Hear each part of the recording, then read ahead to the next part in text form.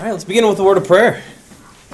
Heavenly Father, we thank you for this time as we gather around your word all the way into Corinthians chapter 4. We thank you for your guidance here through Paul about all the, Lord, the divisions within the church, but also, Lord, the divisions within us. So we ask you to help heal that, help us to see how you want us to see and see you in all things. Pray this all in your name, Jesus. Amen. So as we begin discussion over here, I hit it too many times already.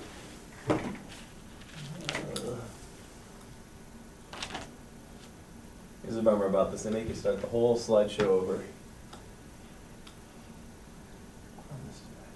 Okay. So discussion question. What does it mean to be a good steward of something? Give an example. What do you think? What does it mean to be a good steward? Taking care, like let's say you have a boat, you take it out in the water. When you bring it back, you make sure you rinse it off. So taking care of something? Good. In a wise kind of way. Right, wise was the word I was thinking. Sure, in a wise way. So a steward would be more than like a servant, you think? A steward has a little bit more. Sometimes I think about it making something last. Okay, making something last, good. It could be there. It's interesting, when I was working for UPS, I was the shop steward for the union. Okay. That was my title. Shop steward for the union. Yeah, which Okay. means I was the lead employee if people had grievances or problems, and I was kind of the intermediary Ooh. between management Yeah. and the drivers. Okay. So So that was my title, You were Was taking steward. care of. shop steward. Is And what, it was, Yeah. what it meant was you were taking care of things. well, Yeah. The union, as much yeah. as I could within my authority, yeah. Yeah. More of a referee than anything. A lot of times, Yeah. but yeah. I think there's an element of advancing it in a positive way, Sure, yes. growing positively. Advancing it and growing it. So caring for something and advancing it, right? Whether it's diligently, caring for your boat, but also advancing it, having a good use for it if you're talking about a particular item. Interesting that you said that I was the lead guy on this. We're going to hold on to that idea of lead guy. Anything else? What does it mean to be a good steward of something? We hear it often in like time, talents, and treasures, right? Be a good steward of your time, right? And what does it mean to be a good steward of your time? Spend it wisely, so that's why that word wise comes. Yes, in. okay, So that spend it you- wisely. So that you can do the most important things Mm-hmm. and have enough. Yes, yes. If you're a good steward of your money as you're heading into retirement, it meant that you have enough to get you. Sure, yeah, being a To good that steward, point, so you so got that steward treasure is part, enough. yep. Time, talents, and treasure. Be a good steward of your talent. What does that mean? Use it. Use it. And there's one key thing in steward that we're missing a little bit of, but Paul gets to it right away in the beginning. We can go to, if I knock over, this is my wife's classroom. If I break something, I'm in trouble. Do that. There we go. What does it mean to be a steward? Let's read 1 Corinthians chapter 4, verses 1 and 2. Who's got verses 1 and 2 for me? This then is how you ought to regard us, as servants of Christ, and as those entrusted with the mysteries God has revealed. Now it is required that those who have been given to trust must prove faithful. Thank you.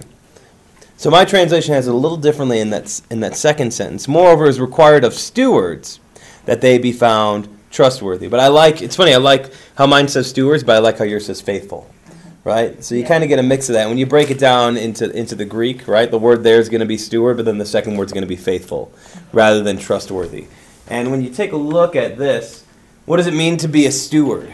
So Paul kind of pairs it in the beginning. I want you to view us, he says, talking about himself and Apollos, right, leaders within the church, but also y'all, when he says over here how one should regard us, y'all should regard yourself, is what he's saying in that kind of tense. As Christians, this is how you should regard yourself, as a servant and a steward. And a steward is found to be trustworthy and faithful. Right? So we mentioned already a steward is, a lead guy. We have it here. Diligent and caring, so finding yourself to be faithful and trustworthy in the way you're caring for something.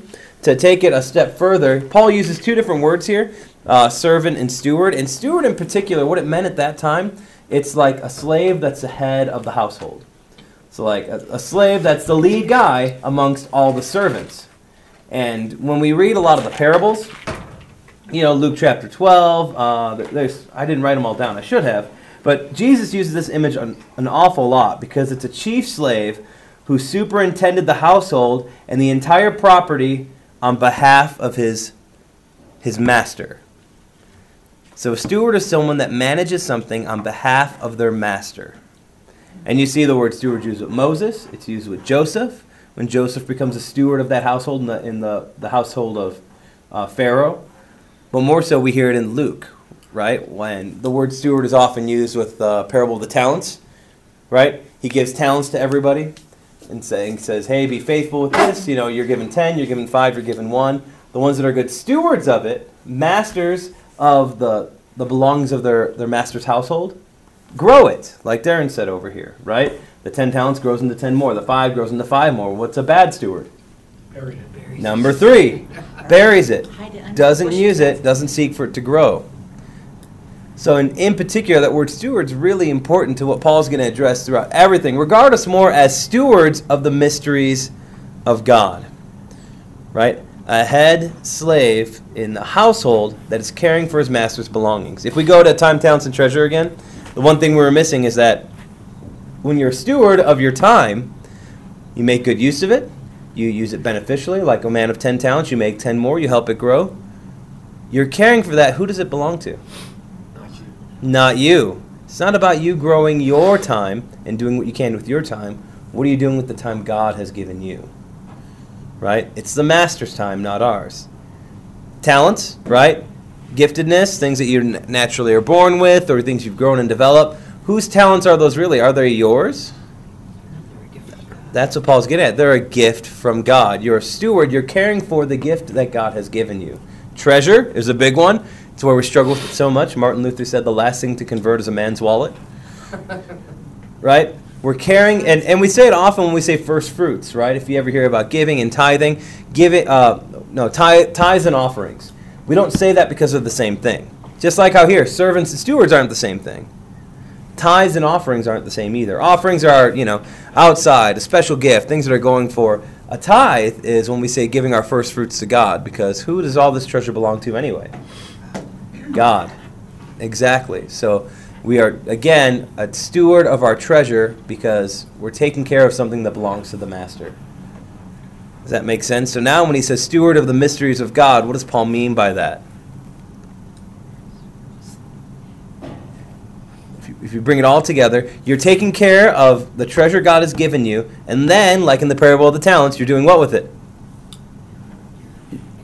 You're increasing, you're growing, you're telling people about it, diligently caring for something like we kind of mentioned already. You are one taking care of this gift, you're growing it, but realizing that the mysteries of God aren't yours, they indeed belong to God. Does that make sense? Well, also, don't you think in conjunction with this, that these gifts are not for yours alone, they're to be shared with others? Oh, absolutely. So all these are, we're pass-throughs, we're conduits. We're not reservoirs of these gifts. They're supposed to go through us and help enrich and grow in others, right? Yep, so you have the passive righteousness. God gave you these gifts regardless of your own self, whatever you thought you could do to earn them. God has gifted you with these, so then you could do what's called active righteousness. From the love of God that pours into you, it can go out to you for the sake of your neighbor. Right? And the Corinthians are struggling a lot with pride. And a lot of the pride that they struggle with, what's the big thing about pride is you don't share it with anybody. It's all about me. It's all about how I'm focused. And that's where he's starting here. They're from this position of pride where they're dividing over teachers. Well, I'm trained by Apollos. Who are you trained by? Oh, Paul. It's that kind of attitude, the self-righteous pride that they contain. As you move with this, stewards of the mystery of God, therefore, or moreover, is required of stewards that they be found trustworthy or faithful. Again, you go back to that steward metaphor. The main reason of that being, stewards were often left without their master being there. So the master had to trust in them. Hey, I need you to do something with what I gave you.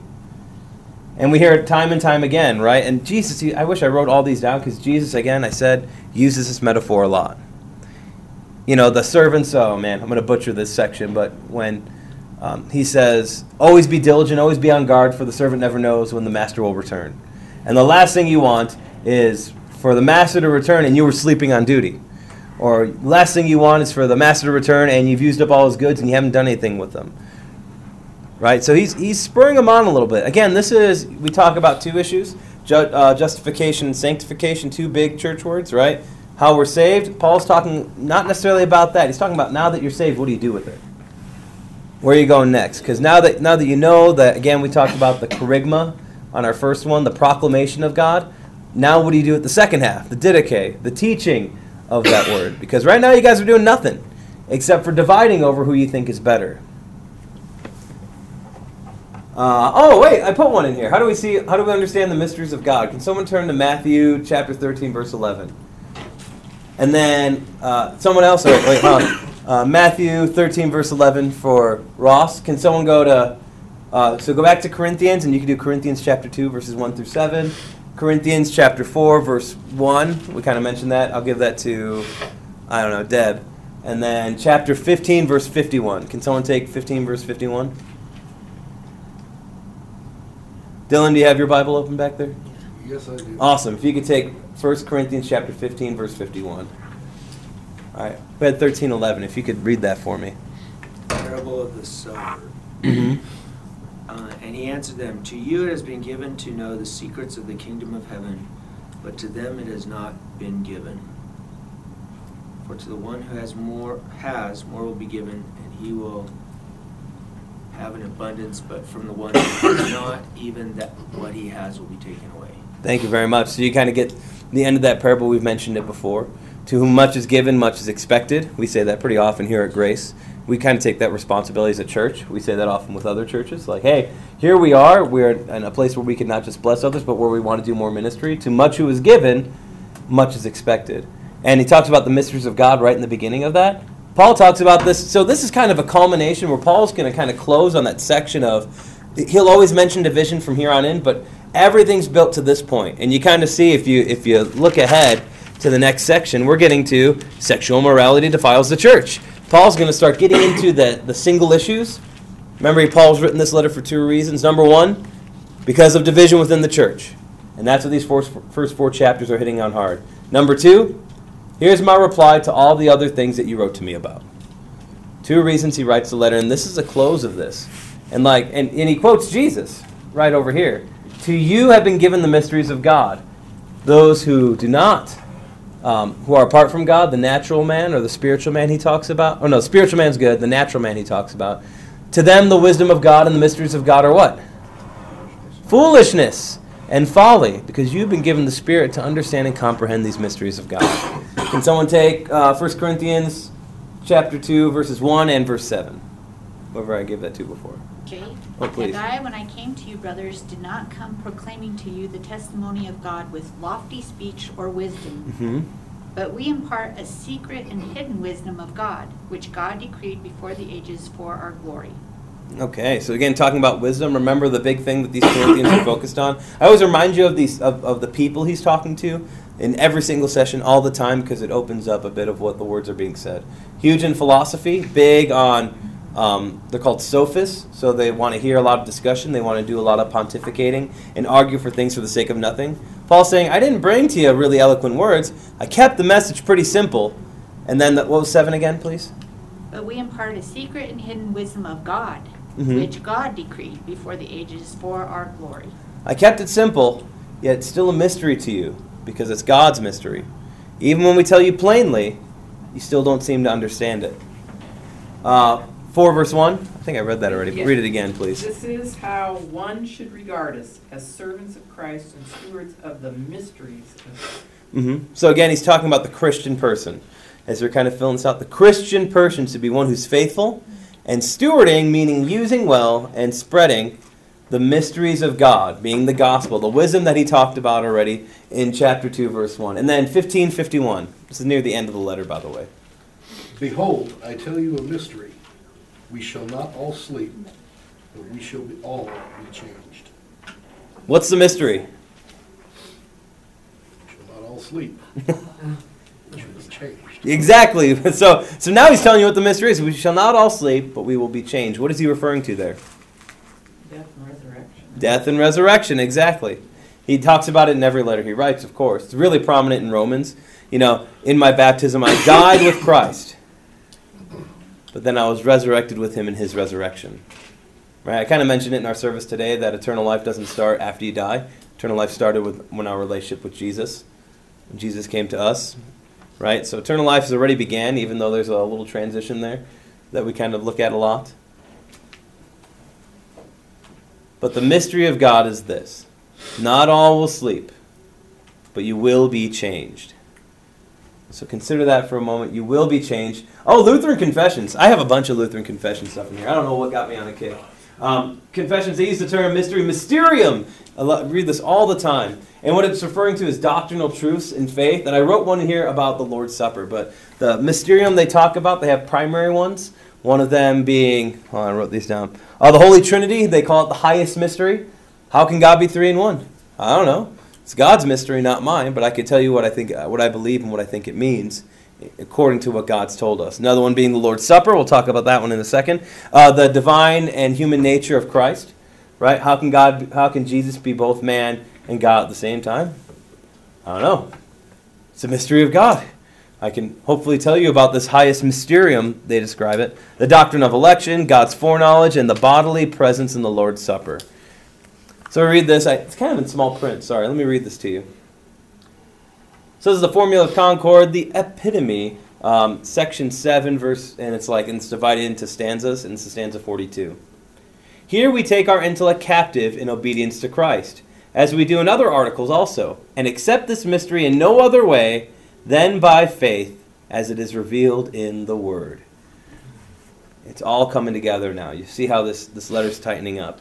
It's only by faith in God that you can grab hold of the mysteries by the Spirit that's given to you by God. And as people of God, our job is to be stewards, to grow and share the mysteries of God in order that more people may hear. The parable of the sower, I didn't have the whole thing written, but the parable of the sower, how does it start? Guy walks by and he's throwing out seeds. And we see that, it's like, yeah, that could be God with faith, but it could also be you being a steward of the work that God has given you. You're throwing out seeds. Where did they land?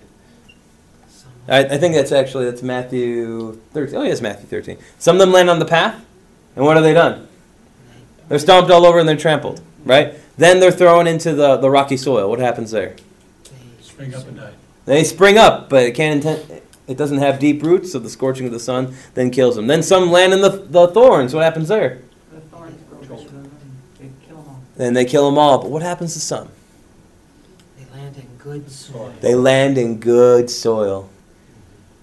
Being a good steward of God, seeking to grow his gift, he's not telling you, hey, I want you to be careful of where you sow the seeds, man.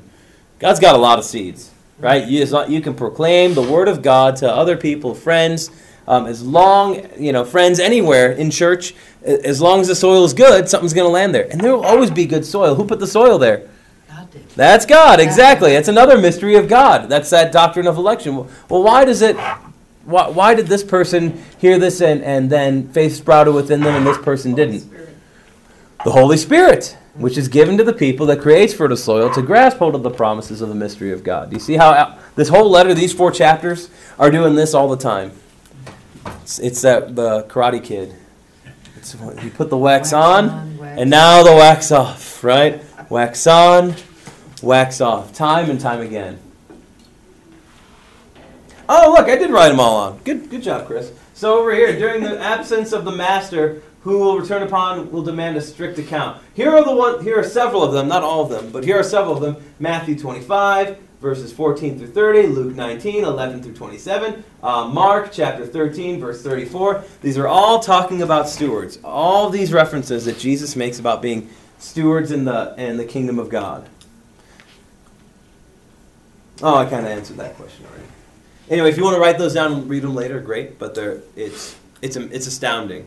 What I find more astounding is when we kind of go through this. Yeah, they had traditional oral storytelling at this time, but Paul isn't opening up his Bible and going, where did Jesus start talking about stewards within Scripture? As we mentioned, this letter is written in 55 AD. We don't have the first accounts of the Gospels being written down until 70 AD. No one's got a Bible they're referring to make sure they mention these things. Isn't God just so cool? Another mystery of God. you could sort of say, how did he inspire Paul to write these exact words that are referring to exactly what Jesus said? You know, if that's 55 AD, 25 to 30 years prior to that. Awesome. All right, chapter 4, verses 3 through 5. Why does Paul see such a small, see it as such a small thing to be judged by others or to judge himself? Let me read this for you. But with me it is a very small thing that I should be judged by you or by any human court. In fact, I do not even judge myself. For I am not aware of anything against myself, but I am not thereby acquitted.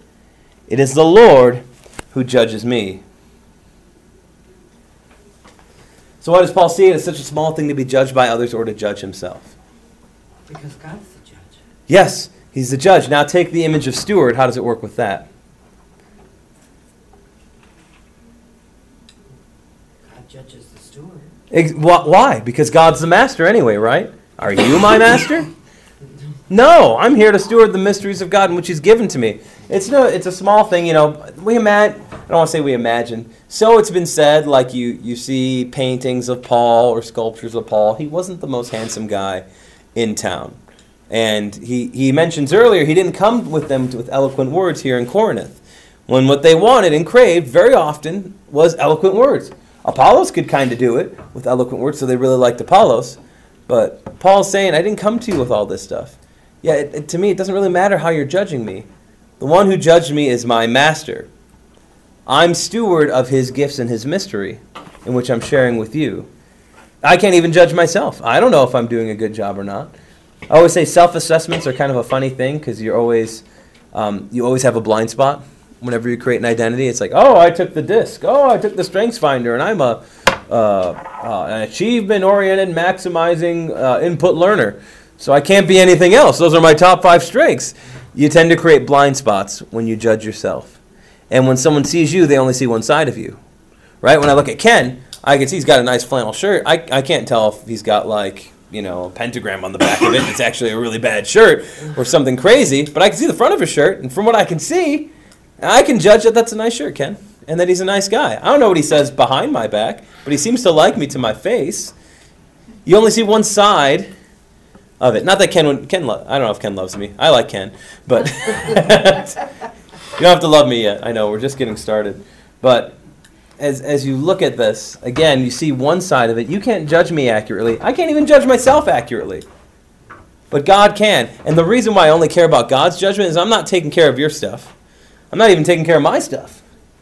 I'm stewarding what's been given to me by God. And He'll be the one that tells me. And is it at the end of this?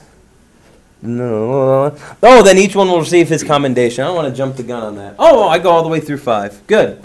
So I got a question on all that. So sure. As I look and say, hey, where am I at in life? Am I doing what God wants me to do in life? Yes. Mm-hmm. Don't I have to initially say, okay, I should be doing this. Am I doing that? But that's judging myself. But that's purely transactional. And now that's why I'm confused in life right now. Sure. So there's a lot there, but there's a lot. I'm judging myself, but it's not. Shouldn't even do that. But you got to start somewhere, don't you? Sure.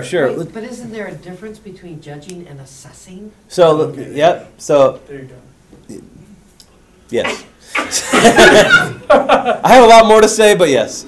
So. Well, say it, it's fine. Well, no, that's succinctly put. There's a difference between judging and assessing. Here's the thing: we have, without getting super crazy into it, think of 2 terms. We're talking about sanctification and what you do as a result of being saved, as a response. We have law, gospel, and then your response or instruction. Here's what I do because I'm saved, and that's what I get a lot in scriptures. Jesus says, "Okay, I've done this. Now go." Right? We have that at the end of Matthew, the Great Commission. All right, I've done all this for you. Now go. That's an imperative saying do something. And he gives an idea. Preach and teach, baptize in my name, and I'll be with you always to the end of the age. And we're kind of given more imperatives, things to do. You can take that as 2 ways. We have sanctification, a result of being saved, or you call it the third use of the law. Right? The law does 3 things. First thing is it curbs bad behavior. Second thing is it's a mirror. It helps us see our sin and condemns us. The third thing, and it often applies only to the Christian, it sees how I'm not living up to what God's done for me. It's a guide for my life. So 2 things can happen. God, sanctification, and third use of the law are kind of like this. God, I've been saved. this is awesome. I'm going to go do this. This is great. When I read that, okay, cool. I'm going to go do that. Or, God, I read what you told me to do as a guide for my life, and I'm just not living up to it. I just can't do it. I feel convicted by what I read rather than inspired. And when you're convicted, it's like, hey, man, don't feel so convicted. I know you've fallen short, but know that Christ gives you an imperative because of what he's already done for you. Know that you've fallen short, but knowing that that Jesus will never fall short for you, and that he'll always be there to walk alongside you, empower you, and to guide you. That's kind of the gospel part of the third use of the law, rather than sanctification. Okay, I'm improving, I'm doing well. So do you see where assessment comes in? Assessment and judgment. Assessment, ooh, man, okay, that's what I need to do. I better start doing it. Compared to judgment, man, I'm convicted that I'm not doing this. I really need to be better. And that's what I feel like I'm getting from Scripture.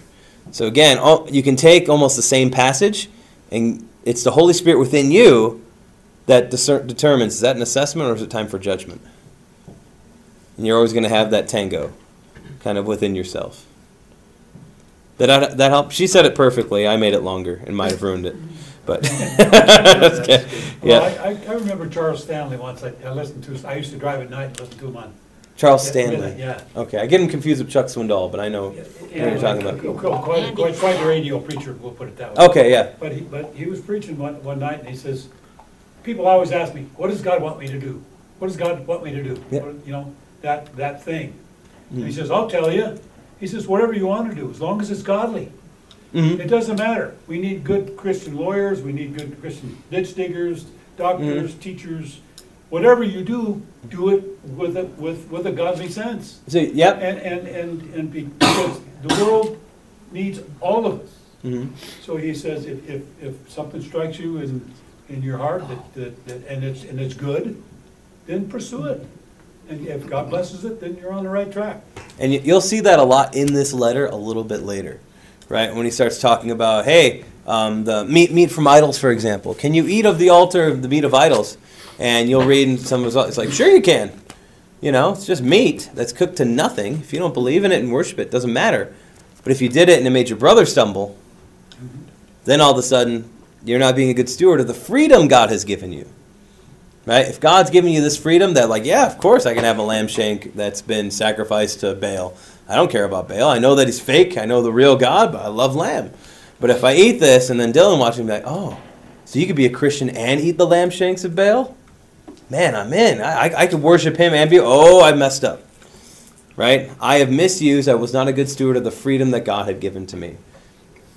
And he'll hit that a lot later in this letter. All things are permissible, but not all things are beneficial. Exactly, yeah. And you'll see it. I have something that was kind of taught to me very early in my Christianhood is like a traffic light. Green means go, red means stop, yellow means proceed with caution. Right? And you kind of have all three. Green is good. God says these things, they are good. Red is bad. God says these things are bad. Do not murder. Do not commit adultery, right? It's like, okay, do not do that. That's a red light. Yellow light. Paul's the one who talks about yellow lights, adiaphora. Well, it's neither commanded or forbidden. So when can I do it and when can I can't? You proceed with caution. If you're going to blast through this intersection, but someone's kind of creeping in this way, you shouldn't have been blasting through that yellow light. You're going to T-bone somebody and hurt them because of your actions. But if you proceed with caution, okay, well, I know when to stop and I know when to go. I can kind of see how it works out. We get to the end of this section, verse 5, right? Whose judgment therefore matters, we mentioned that. The master's judgment. If you keep with the metaphor Paul's making, it makes a lot of sense. You know, yeah, your judgment doesn't really matter, but we say that all the time. Oh, you can't judge me. You don't know me. Okay, it's not necessarily about like what you're saying or how you're dressing. It's the master's gifts. I care for his gifts, therefore the master's judgment is what really matters in the end.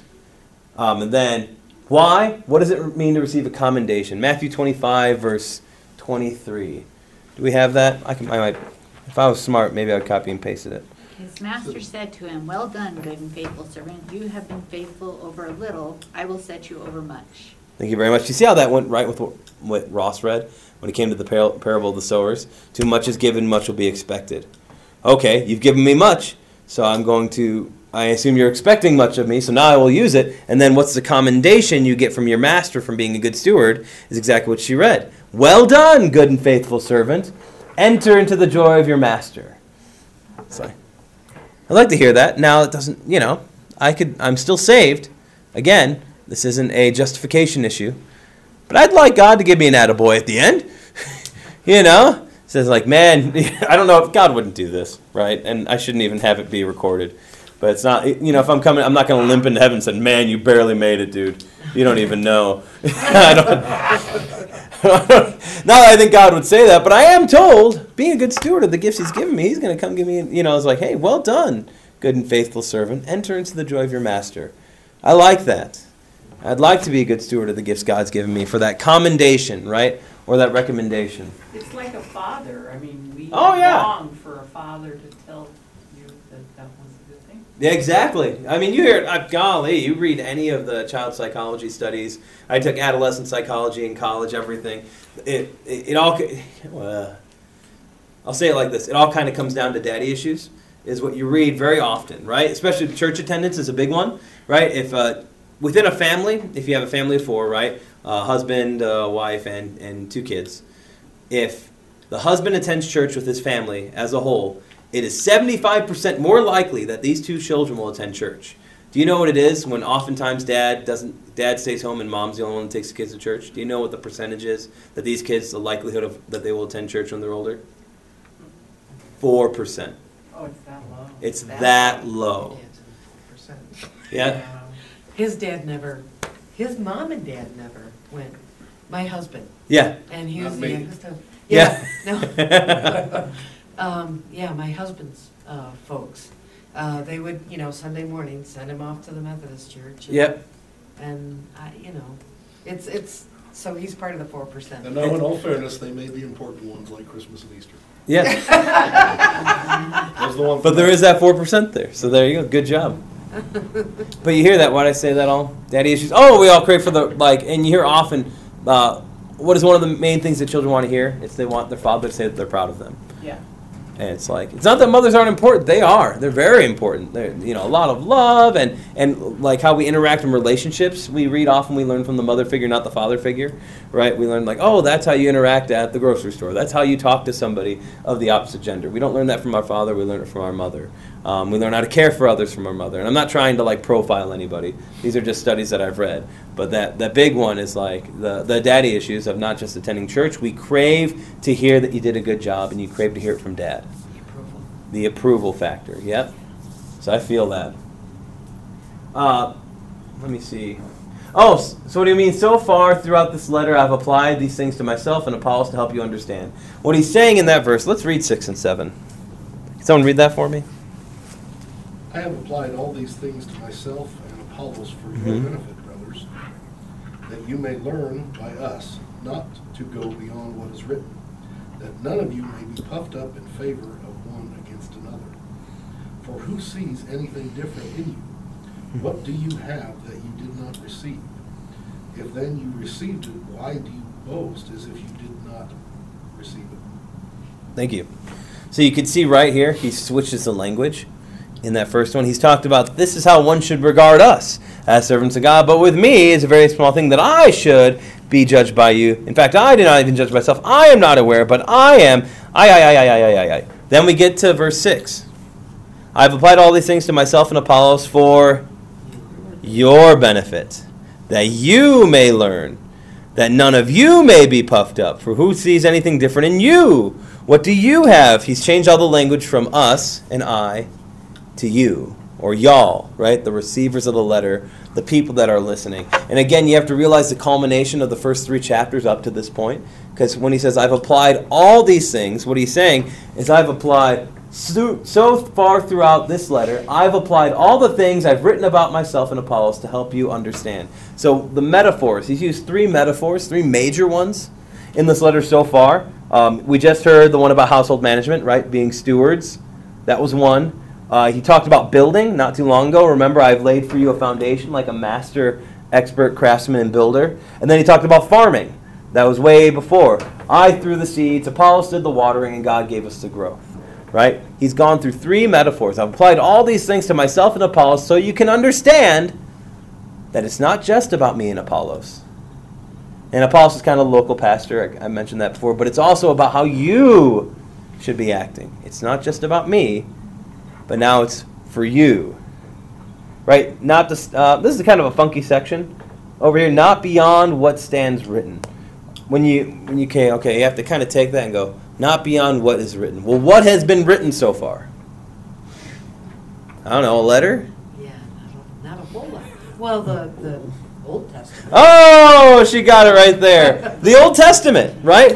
And we've mentioned it several times. How often does Paul quote the Old Testament? Like all the time, right? Especially in this letter. I'd have to do a little research, but I would wager he quotes the Old Testament more often here than in any other letter per like ratio, right? In Romans, it's an awful lot too. He makes a lot of references to the Old Testament. Especially, there's this guy. Do I have it here? Oh, yeah, there it is. Habakkuk 2, verse 4. Paul references this one all the time. The man of righteousness, it says. So it says over here, Habakkuk 2, verse 4. Behold, his soul is puffed up. It is not upright within him, but the righteous shall live by faith. Paul quotes this section all the time. So that's where that section puffed up, right? He says over here, that none of you may be puffed up in favor of one against another, right? That you may learn not to go beyond what is written. So he's again, don't go beyond what is written, which is what? The Old Testament and how it's fulfilled by Jesus, right? So again, we're looking through the Old Testament. Oh man, sorry, I looked at the clock. We're looking at the Old Testament through a lens of Christ, how it's all been fulfilled. Don't go beyond what is written, he says. Don't start making new prophecies. Don't start pontificating too hard. Don't start saying, again, there's a big, firm belief here in the time of Greece. It's, what's the philosophy? Man, know thyself is a big mantra, right? Know yourself. Dig deeper. You need to know yourself more. Create philosophy. And he's saying, just don't go beyond what is written. Reference what is written. Paul's talking about the authority of Scripture, kind of this earlier, without even the New Testament being completely in the picture yet. Yes, it's in the picture as regards to what's been done, but not like it being written down so much yet. I jumped around. Oh yeah, and this kind of affirms it for you. Just in these chapters, right? Or right over here. It is written. He says it all the time. For it is written. For it is written. For it is written.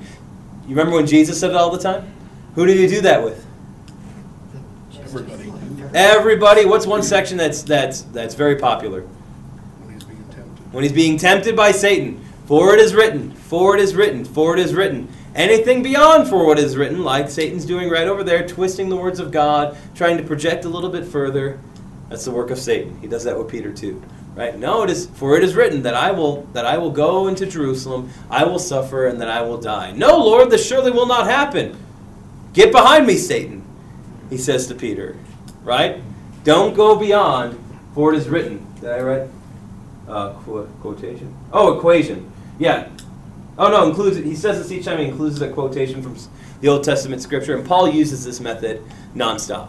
You can almost see it like coming up when he starts saying for Israel. Oh, I got it. Paul's going for it again. What are these things? Oh man. I just wrote some of my thoughts over here. Oh, okay. So the 3 rhetorical questions. Can someone read 6 and 7 for me? Oh, not 6 through 7. That should be like 8 through 13. 7 is the rhetorical question. Oh, thank you. I made this 2 slides long, huh? For who sees anything different in you? What do you have that you did not receive? If then you received it, why do you boast as if you did not receive it? Thank you. One of Paul's favorite teaching styles, right? The implied question. What's the implied answer to each? Right? Based off of everything we've gone so far, who sees anything different in you? What do I want to say with that? Oh, yeah. Well, he's referring back to the judgment of God. But if we go back over here, what do you have that you did not receive? Again, if you're a steward, what do you have that you did not receive? Nothing. Well, but everything that you've received has been a gift. Exactly, yep. So what do you have that you did not receive? It's all been given to you, is what he's referring to here. Yeah. If then you received it, which you did, why do you boast as if you did not receive it? As if you worked for it. As if you worked for it. Yeah. Yeah. And he goes, It's one of those questions where you kind of have them, and you wouldn't do this to your children, right? Where you kind of have them and you lead them into, you let them answer the questions until they go, oh. At that moment, I can do it to my 6-year-old. When she gets older, it's going to get trickier, I'm sure, Darren, right? But it's just, oh. She'll start doing it to you. I know. Oh. I'm going to read 8 through 13, and I will speak of it very quickly, but we're doing great. Paul writes, already you have all you want. Already you have become rich. Without us, you have become kings. And would that you did reign, so that we might share the rule with you. For I think that God has exhibited us apostles as last of all, like men sentenced to death, because we have become a spectacle to the world, to angels and to men. We are fools for Christ's sake, but you are wise in Christ. We are weak, but you are strong. You are held in honor, but we in disrepute. To the present hour we hunger and thirst. We are poorly dressed and buffeted and homeless, and we labor, working with our own hands. When reviled, we bless. When persecuted, we endure. When slandered, we entreat. We have become, and are still, like the scum of the world, the refuse of all things. So again, I talked about Paul's built everything up to this point. While the apostles seem to be struggling, the Corinthians are already very mature. Has Paul referred to that already? You're not mature. You're still stuck on spiritual milk, he said in the beginning of chapter 3. You're still on spiritual milk. You are nowhere near ready for solid food, for some of the good stuff, for some of the things God has in store for you. Yet you're saying, in your pride, that you are so wise, you are so strong, you are so mighty, when in fact what you've done is you've missed the big picture. If you have somehow attained this state of being so great, why are we, apostles of Christ, still left in this seemingly poor state? And he's teaching using sarcasm, if you haven't gathered that. You know, I hear 2 rules about sarcasm. One is that you're not allowed to use it until you're over the age of 40. And number 2, it's not meant to just make a joke. It's meant to open the mind of the person in front of them to the silly things that they're saying. Or in this case, to silly things they're boasting about. Oh, you're boasting about this? Well, let me be sarcastic for a moment to kind of open your eyes to what it's really like. Oh, now I get it. And this section in Revelation, it's so good. I'm going to do it real quick. Revelation chapter 3. It is so pointed, because when this is John writing to the church in, was it Laodicea or Laodicea? I don't have it opened. Laodicea, thank you very much. Chapter 3 is not chapter 2. Study Bibles are great, but there's a bunch of other stuff in it. Here it is. And to the angel of the church in Laodicea, write the words of the Amen, the faithful and true witness, the beginning of God's creation. I know your works. You are neither hot nor cold, or were you either hot or cold? So because you are lukewarm and neither hot nor cold, I will spit you out of my mouth. For you say, I am rich, I have prospered, and I need nothing, not realizing that you are wretched, pitiable, poor, blind, and naked. There's more, but I'm going to stop right there. But do you see how it's not an uncommon issue already? You say you're doing great. You say that you're good. You say that you're strong. You say that you're wise. Oh, that you would see it for what it really is. Paul mentions that. Oh, if you could just see past your own pride to what's really going on. And John writes that to the church in Laodicea as well. Oh, if you could just see past your own pride and see you for what you really are. Okay, last one. This is the PG version. I blocked out all the little bits on the base. Verse 12, working with your hands. Who liked working with their hands if you were a Greek philosopher? Nobody! They saw that as pitiable work for slaves. We are far beyond that. There's no way we should be working. And they're kind of taking Christianity in that philosophical sense. They're taking it too much as this high level of intellect that something needs to be explored by philosophy. And Paul's saying, come on, like Jewish boys, we're the guys that are preaching to you, but we were also trained in a craft. Everybody was. Peter was a fisherman. Paul is a tent maker. Jesus was a craftsman. You know, even God was a craftsman. He's saying it's not just about the intellectual part and the spiritual, saying that the flesh is bad, but about working with your hands. And what did it mean to be the scum of the earth? Very quick thing on this because it's very cool. You see this picture over here. This is a ship. So to be scum of the earth, this word scum of the earth, it came from two things. And they're both from Greece. The same word is applied to both. First one being scum, if there was a time of great disease within Greek culture, they would take a bunch of diseased people on board, take them on a ship, take them out to sea, and throw them off the boat to the gods as human sacrifice, saying, let these people be our scum.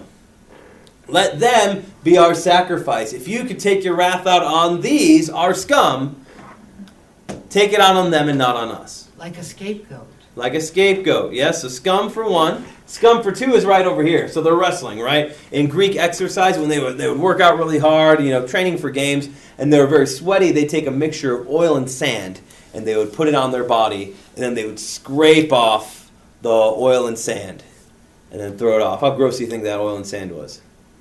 Same word for scum. It's exfoliate. Exfoliate, I know. Sounds like a spa day. Yeah. You're saying we are the scum that, for some reason, we are the scum and the refuse that gets wiped off your body, the things that are sacrificed on your behalf to make you better. He does that on purpose. Why? Well, it's very dramatic picture. Dramatic picture? Yeah. Because it's what Christ did for us. Yeah. Well, and more so. The scum of the earth, that he would take all his sin, all our disease upon himself, and sacrificed so the wrath of God would be appeased and not come for us. It's like, you call us this, and you're kind of right, but you shouldn't look down upon that because of what God did for you. That's the closing thought. Let's close in prayer. Heavenly Father, we thank you for this time. We thank you for kind of this big finale in Paul's letter and the rest of chapter 4 as he's just looking to correct these people about their division and pride. Let us not be prideful and divisive in what we do here, Lord. We ask you to always make yourself known to us, to open our eyes and open our ears to not just your word, but for what is good. Guide us. Help us assess ourselves in those times where we're just not sure what to do, and help it to be a godly thing.